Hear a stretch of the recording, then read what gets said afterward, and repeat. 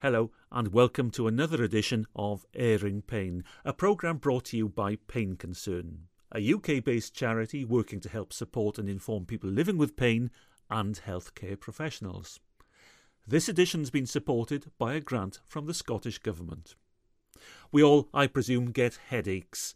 But when should we be seeking treatment from our GP, and will he or she be equipped with the right knowledge to help us? Dr Paul Davies is a consultant neurologist at Northampton General Hospital. He also runs a headache clinic at the John Radcliffe Hospital in Oxford. He addressed health professionals at the Welsh Pain Society annual scientific meeting on this very issue. The problem is that there are all sorts of different headaches, and some headaches are very serious and life-threatening, but most of them are just very painful. And we have many patients who are totally disabled with chronic headache. Although most people have just intermittent problems which they may adequately treat with analgesics. But there's a proportion of headache sufferers that really do need medical attention that they don't always get. Patients, when they first develop headache, often think they've got something serious, but those are relatively rare and usually fairly easy to diagnose. The vast majority of headaches are benign, and there are a variety of them, but the most common would be migraine, which is a recurrent severe headache. It comes in various shapes and sizes.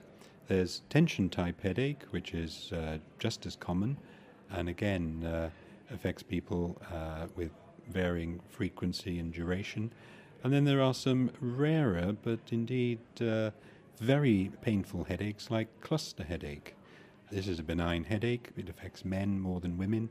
It affects about 1 in 1,000 people, and it's often called suicide headache because it is so painful. Are there problems with diagnosis? Yes, the headache, of course, is just a symptom, and we are trying to diagnose the cause of that symptom. There may not be a particular cause as such, like in migraine, or there may be a serious cause that you need to discover. But all headache diagnoses are firmly based on taking a good history from the patient, asking the patient about how long they've had the headaches, how often they occur, what they're like. And time spent taking the history will lead to a good idea as to the type of headache that patient's got. The examination in most people will be normal, but of course in people with serious causes it may be vital to the diagnosis. Tests are often done, but we seldom find results on tests like scans that we weren't expecting. So the history is the key to the diagnosis. So people who will be worried that they've got a brain tumour or anything, should they really be worried when they have a headache? No. If headache is the only symptom, it's almost unheard of that they'll end up having a brain tumour. Indeed, brain tumours tend not to give headache until they're really quite big, so they tend to present with people having seizures or people having paralysis or sensory problems. So really, it's pretty obvious when someone's got a brain tumour. They're so rare that in the vast majority of people, you don't need any tests to prove that they don't have a brain tumour. In your talk to the Welsh Pain Society, you talked about episodic headaches and chronic headaches. I presume an episodic headache is something that I or other people might have occasionally. We take chronic headache to mean a headache that occurs on 15 or more days in the month. In other words, it occurs most days. It may be all the time. It certainly must be most of the time. We need to diagnose the type of chronic headache, even though the patient may say, I've got a pain in my head every day. So there are several diagnoses where the pain is chronic. Chronic migraine, chronic tension type headache, medication overuse headache, things like that. They are treated differently, so we must make a diagnosis even though they've got a pain all the time. Do the same drugs that work for chronic pain work for chronic headache? Not necessarily. Some do. So, for example, amitriptyline is used a lot in pain clinics for chronic pain. It's also used a lot as a migraine prevention pill, so it could be used for chronic migraine. Yet there are other drugs that are used a lot in chronic pain, chronic back pain, like pregabalin or gabapentin, which really are rather ineffective in the prevention of chronic migraine. So it is important to diagnose the type of chronic headache because it will influence the type of treatment you give patients. It seems to me as a layman that there are different mechanisms working with chronic pain and chronic headache. There must be a fair bit of overlap, but the fact that different drugs have different effects in these different pains and different headache syndromes does, I think, imply that there are different mechanisms. But I think also there are lots of similarities. If you've got a chronic migraine and it's different from a chronic pain in the head, it may still make you anxious or depressed and bring on a lot of those comorbidities that people who work in pain clinics see in patients with chronic back pain, for example. Can we self-medicate our headaches? Yes, and indeed most people do, and for many people it's entirely safe and works satisfactorily, such that they don't need to seek medical help. I'm talking largely about the more benign end of the spectrum, people who maybe get migraine once a month or something like that. The difficulty with self-medication comes if the headache's very frequent. Then patients will want to take analgesics frequently, or they may use them in the wrong way, like I'm going out tonight, I don't want a headache, I'll take 2 aspirin.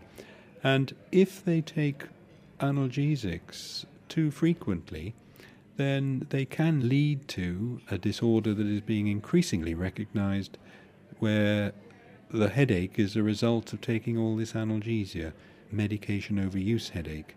And there's no test for that, and the only treatment is to withdraw the offending analgesics, and it is a huge problem. What's your advice to people who suffer headaches? It's important to have a diagnosis, and often people know they've got migraine because the symptoms are so typical. Maybe their mother had migraine and the mum says, oh, that's just migraine.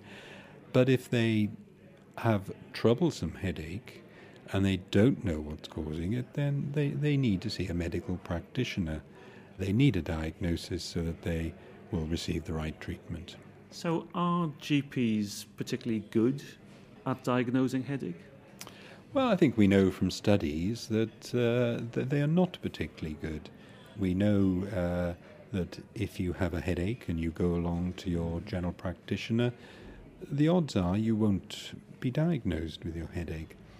As a result, you'll be given some analgesic, which if it doesn't work, you'll want something a bit stronger. And, the last thing one wants to do is give strong analgesics to headache sufferers, as it just tends to make the problem worse. I think GPs are improving, but there's still a fair way to go in getting the right diagnosis. Consultant Neurologist Dr Paul Davies. I'll just remind you that whilst we at Pain Concern believe the information and opinions on airing pain are accurate and sound, based on the best judgments available, you should always consult your health professional on any matter relating to your health and well-being. He or she is the only person who knows you and your circumstances, and therefore the appropriate action to take on your behalf. Now, a topical medicine is one that's applied to surface areas of the body as opposed to those which are delivered into the body, say by tablet or injection.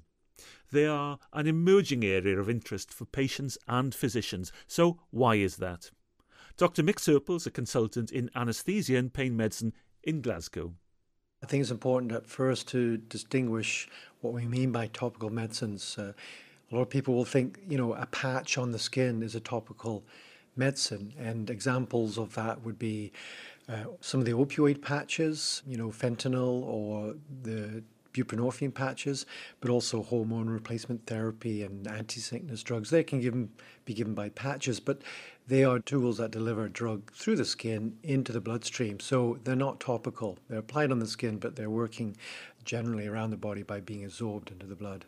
So what does topical mean in this context? Topical means the medication is applied to the area that is painful, and that predominantly the drug is concentrated into that tissue and has an effect at that local level. Some of it will be absorbed into the blood, but tiny amounts, and that won't be contributing to the pain relieving effect of the medication.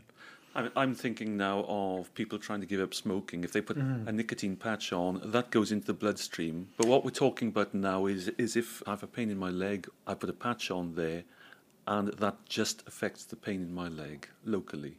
That's right, yes. So patch often means the drug is working systemically by being absorbed in the bloodstream. It might be better to call all these sort of topical therapies a plaster.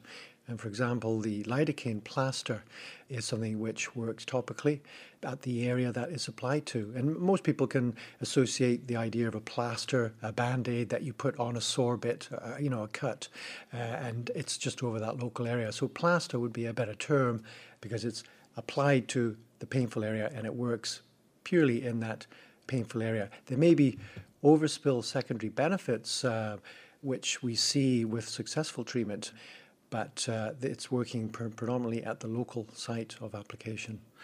Can you explain to me what these patches, well, let's call them plasters if you like, what they're used for?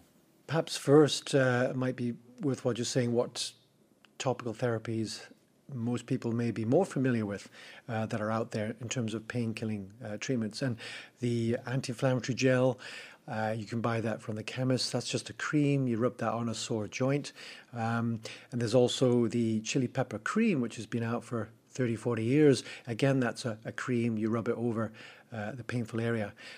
What's happened more recently is the development of plasters, as we're going to call them, which are a preformed material with the drug impregnated, and you apply this to the skin and the drug has its effect.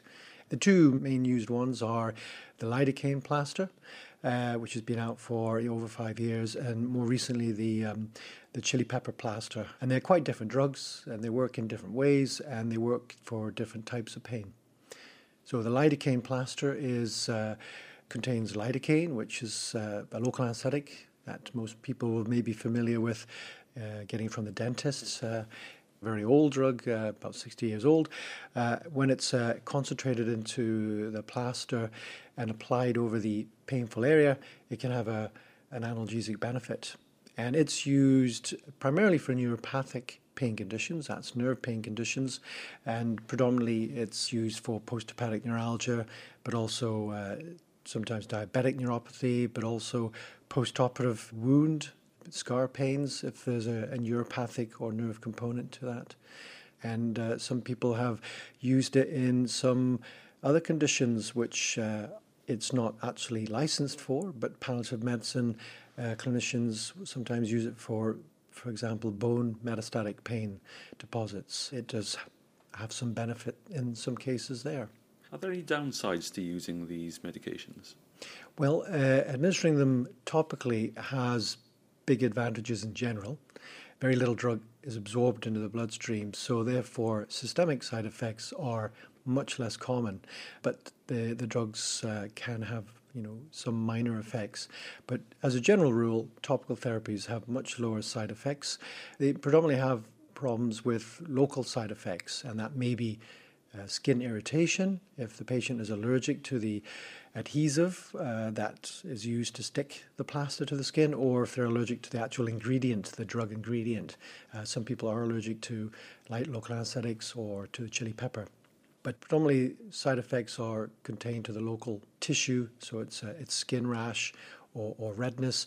But there is a small number that do get systemic side effects of nausea, but you get that with any type of treatment. Placebo also has side effects like that. So, but they're much, much less than taking a systemic therapy. Should you be aware of taking other painkillers or other medicines when using these?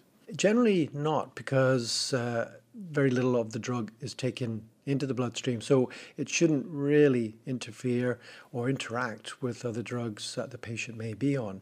And if you do get good effect, good pain relief by using a topical therapy, that often allows you to reduce the dose and maybe even stop some of the drugs that you're taking for pain relief. You mentioned chili pepper.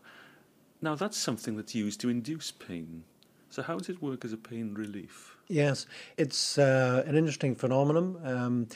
The active proper name for the ingredient is capsicum, and when it's applied to the skin, you're quite right, it actually activates pain, and certainly there are experimental pain models where you inject chili pepper to induce an acute pain in order to sort of study it. And so when you apply these creams or the chili plaster, patients often do get some pain. The more dilute creams, it tends to be more of a burning sensation. The stronger patch, which is about over 100 times stronger than the strongest cream, is quite a strong reaction. It can be actually painful during the application. But that will subside after a few hours or sometimes days.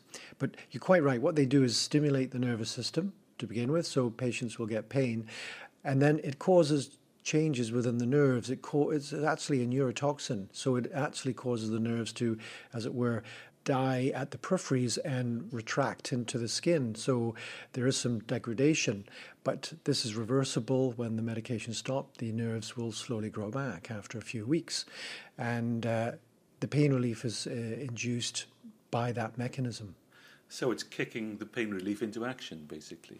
Yes, nerve pain is induced by nerves that are acting abnormally, they're hyperexcitable, and they're throwing off electrical impulses, which is continually giving the patient the sensation of pain. And the chili pepper plaster will actually knock out the nerves and temporarily degrade them, so they're not functioning anymore and the pain settles down. But as the nerves regrow back, which all the evidence suggests at the moment that they grow back normally, then eventually pain most commonly returns again. And then a second application can be done, and so on. Do you become immune to the effects the more you use? There's no evidence for that. Clinical trials have been done with patients getting repeat applications over a year, and there's no evidence that the third, fourth patch is any less effective than the first one. But as clinical experience accumulates, as we have real patients who actually have these plasters applied over several years, then we'll get the true answer for that. But at the moment, there's no suggestion that tolerance develops. I take it these aren't over-the-counter drugs? No, both of them are prescription-only medicines. So in the first case, the lidocaine plaster, your GP can prescribe them, and the patient can apply them themselves. And usually with a lidocaine plaster, it's put over the painful area for 12 hours and then taken off for 12. So it's a once a day or once a night application, but done every day. The chili pepper plaster is quite different. It's quite concentrated, quite potent, so the patient can't apply it to themselves. If you get it on your eyes, it can cause some serious damage. So it's actually applied by a trained individual, most commonly a nurse who's gone through a formal training process, and she'll be wearing gloves at least, and often they have a mask on and eye protection, and it's done in a well-ventilated room because they do give off some fumes, chili pepper fumes, and that can induce some coughing, airway irritation, sometimes runny eyes if the concentration of vapor is too high. So that's why it's done in a proper setting, in a good, well-ventilated room with a trained individual. And it's applied for 1 hour and then taken off. And a good responder will have pain relief lasting for 3 months or longer. So it's, as it were, a treatment that the patient will come in, get done, and then they go away, and they can forget about medication, hopefully forget about their pain if they've had a good result, for many weeks, maybe months. So who would be offered the chili pepper patches? These would be patients who have neuropathic pain. It's licensed for post-hepatic neuralgia pain. There are other nerve pains which it has been used for. It's also licensed for HIV-induced neuropathy, and actually very few treatments work in HIV neuropathy. So this is one of the few effective medications.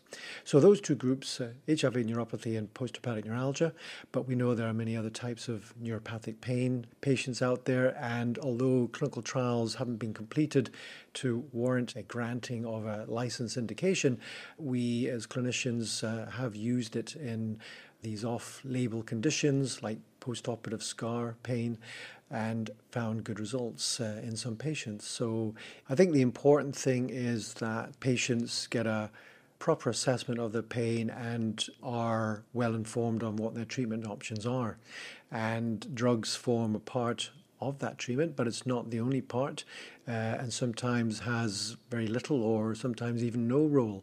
I think it's important to look at the non-drug therapies, the physiotherapy, the psychology, but if we're using drugs, we try and get a sensible combination of drugs that are going to be the most effective for the patient and have the least side effects. And particularly with resistant pain, you often have to combine drugs and maybe use 2, 3, 4, sometimes 5 different drugs. So it's the more drugs you use, the more chance of side effects. So we're trying to sort of minimize that. And one way of doing that would be to use a topical therapy where systemic side effects are, generally much, much reduced. Consultant in Anaesthesia and Pain Medicine, Dr Mick Serpell. Well, what if the tablet you're taking could, in terms of its chemical makeup, have absolutely no side effects at all? Indeed, no effect of any kind at all. In fact, unbeknown to you, you're only taking it because the doctor thinks the psychological benefits of taking it will far outweigh those of not taking it. The term placebo, that pill or medicine given purely for psychological effect, actually comes from the Latin "I shall please." Michael Lee is a research associate at the Oxford Centre for Functional Magnetic Resonance Imaging of the Brain. He's involved in extensive research into the so-called placebo effect. So is it correct to say that a placebo doesn't do anything? It is, but there's a little bit more to that. The tablet itself is inert, and as far as the patient knows, and maybe even prescriber knows, is biologically inactive. But that's not the same as it doesn't do anything. Clearly it does something, because you have what's called the placebo effect or response, in that some patients do improve with this seemingly inert compound that they've just taken. So do people actually give patients with pain conditions little white tablets that outwardly will not do anything to them? If you're talking about current practice, then the answer is probably not. In fact, in a recent 2013 survey of GPs, only 7% would say that they've ever prescribed what they call a pure placebo, i.e. a tablet that they know does absolutely nothing biologically. Most placebos are actually impure, so they have some action, but not necessarily for the condition that's being treated. So an example of that, and that's been of concern, would be prescribing antibiotics, which obviously have a biological effect, but for common cold, which is a viral infection, because there is a strong belief by the patient or perhaps by the GP that this is going to be useful, but obviously this is not best practice. So that would be called an impure placebo. So that is purely to fool the patient? Not purely to fool the patient, but perhaps to reassure. Yeah, and in fact, in the 1950s, placebo prescription was considered actually quite acceptable. In fact, benevolent and kind even. But that's really because we were at that time in an era where we not have specific treatments for disease. We only had very general panaceas. So with your study on placebo, are there actually any benefits? Well, the thing about placebo is that it relies on the belief of the patient and also the interaction between the doctor and patient as to how effective this tablet is going to be. Even if you take a tablet that is really quite effective, you can always make it more effective by the way you present it. For example, its packaging, its cost and all that. So what brain imaging tries to do is to find out, is this really related to a true pain-killing effect? Or is it more related to what they call a report bias? So if I treat you very well as a person and I give you a tablet, and even though the tablet isn't doing what you want it to do, but because I'm really nice to you, might come back to me to say, well, Dr. Lee, I think it's really working. Now, for me, that you're better, but in reality, you're not. But there's a report bias that's happening. So what brain imaging wants to do is to capture objectively the actual brain response to pain that happens during placebo, to see that there's an actual change in the way pain is being transmitted to the brain. So can there be a response? Oh, absolutely, and that's what brain imaging has shown, that in certain circumstances, placebo has a very real response in terms of the way pain is being transmitted from the periphery to the brain. How does that work if there's no active ingredient? It works really by the way our brain has in terms of actually controlling pain. For example, you may, in heat of sports or vigorous exercise, you not notice being injured. And therefore, we have what's called an endogenous system control for pain. And this is this very same system that placebo utilizes. So our beliefs can actually activate this endogenous system and produce a very real effect in terms of pain transmission. What we've shown in a brain imaging study of healthy volunteers given remifentanil, which is a very powerful intravenous morphine, simply by telling them and making them believe that it's going to work and it's not going to work, and keeping the drug on all the time changes the way they perceive pain. So if they didn't think that the morphine was going to work, even though it was on, they just didn't get any benefit from it. From personal experience, I have fibromyalgia, and I bought an electrical stimulation machine. When I bought it, it was absolutely fantastic. Absolutely. And someone said, oh, is it like taking marijuana? And I said, well, I've never taken marijuana, but if this is what it's like, then yes, it just relaxes me. After 3 months, I found I hadn't plugged it in. Oh. What do you think about that? Have I fooled myself? Does it matter? Because I was getting good relaxation out of it. In actual fact, since I've plugged it in, it's been better, but now it hurts. I think that just underlies how malleable the pain experiences are to, what we believe of it, and treatment effects as well. There's always something that can be improved from biological treatments, where it's just delivered in best practice, and the psychological context is so important. So yes, I would say continue to believe in your device.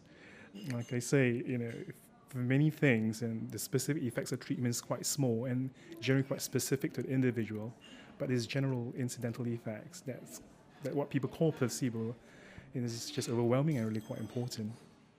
Michael Lee of the Oxford Centre for Functional Magnetic Resonance Imaging of the Brain. Before he has the last word, don't forget that you can still download all editions of Airing Pain from painconcern.org.uk, or you can obtain CD copies direct from Pain Concern. Please do visit the website, where you can find all sorts of essential information about pain management, including details of Pain Matters, our magazine that complements and expands on issues covered in Airing Pain. As well as in paper form, Pain Matters is now available as a digital download, and for those who use media on computers, tablets and smartphones, the digital editions are not only a more convenient way of receiving your copy of Pain Matters, but they offer an enhanced user experience with links to audio and other relevant information. So please do check it out at the Pain Concern website, and once again, that's painconcern.org.uk. The last word on the placebo effect. If I have aches and pains, you're a doctor prescribing me a tablet, and I thought that was a tablet designed to help me, my brain would say, this is good. Absolutely. Yeah, what you believe about your medication is very important, even if it has biological effects. Your interaction with the doctor, your trust in him, your trust in the medicine, trust in the whole therapeutic process is very important. I can't emphasize how important it is to have a really good relationship with your prescriber. It's not just about the medicine, it's always more than that. In pain, we always talk about the psychosocial model, and even in prescribing and drugs, that comes into play as well.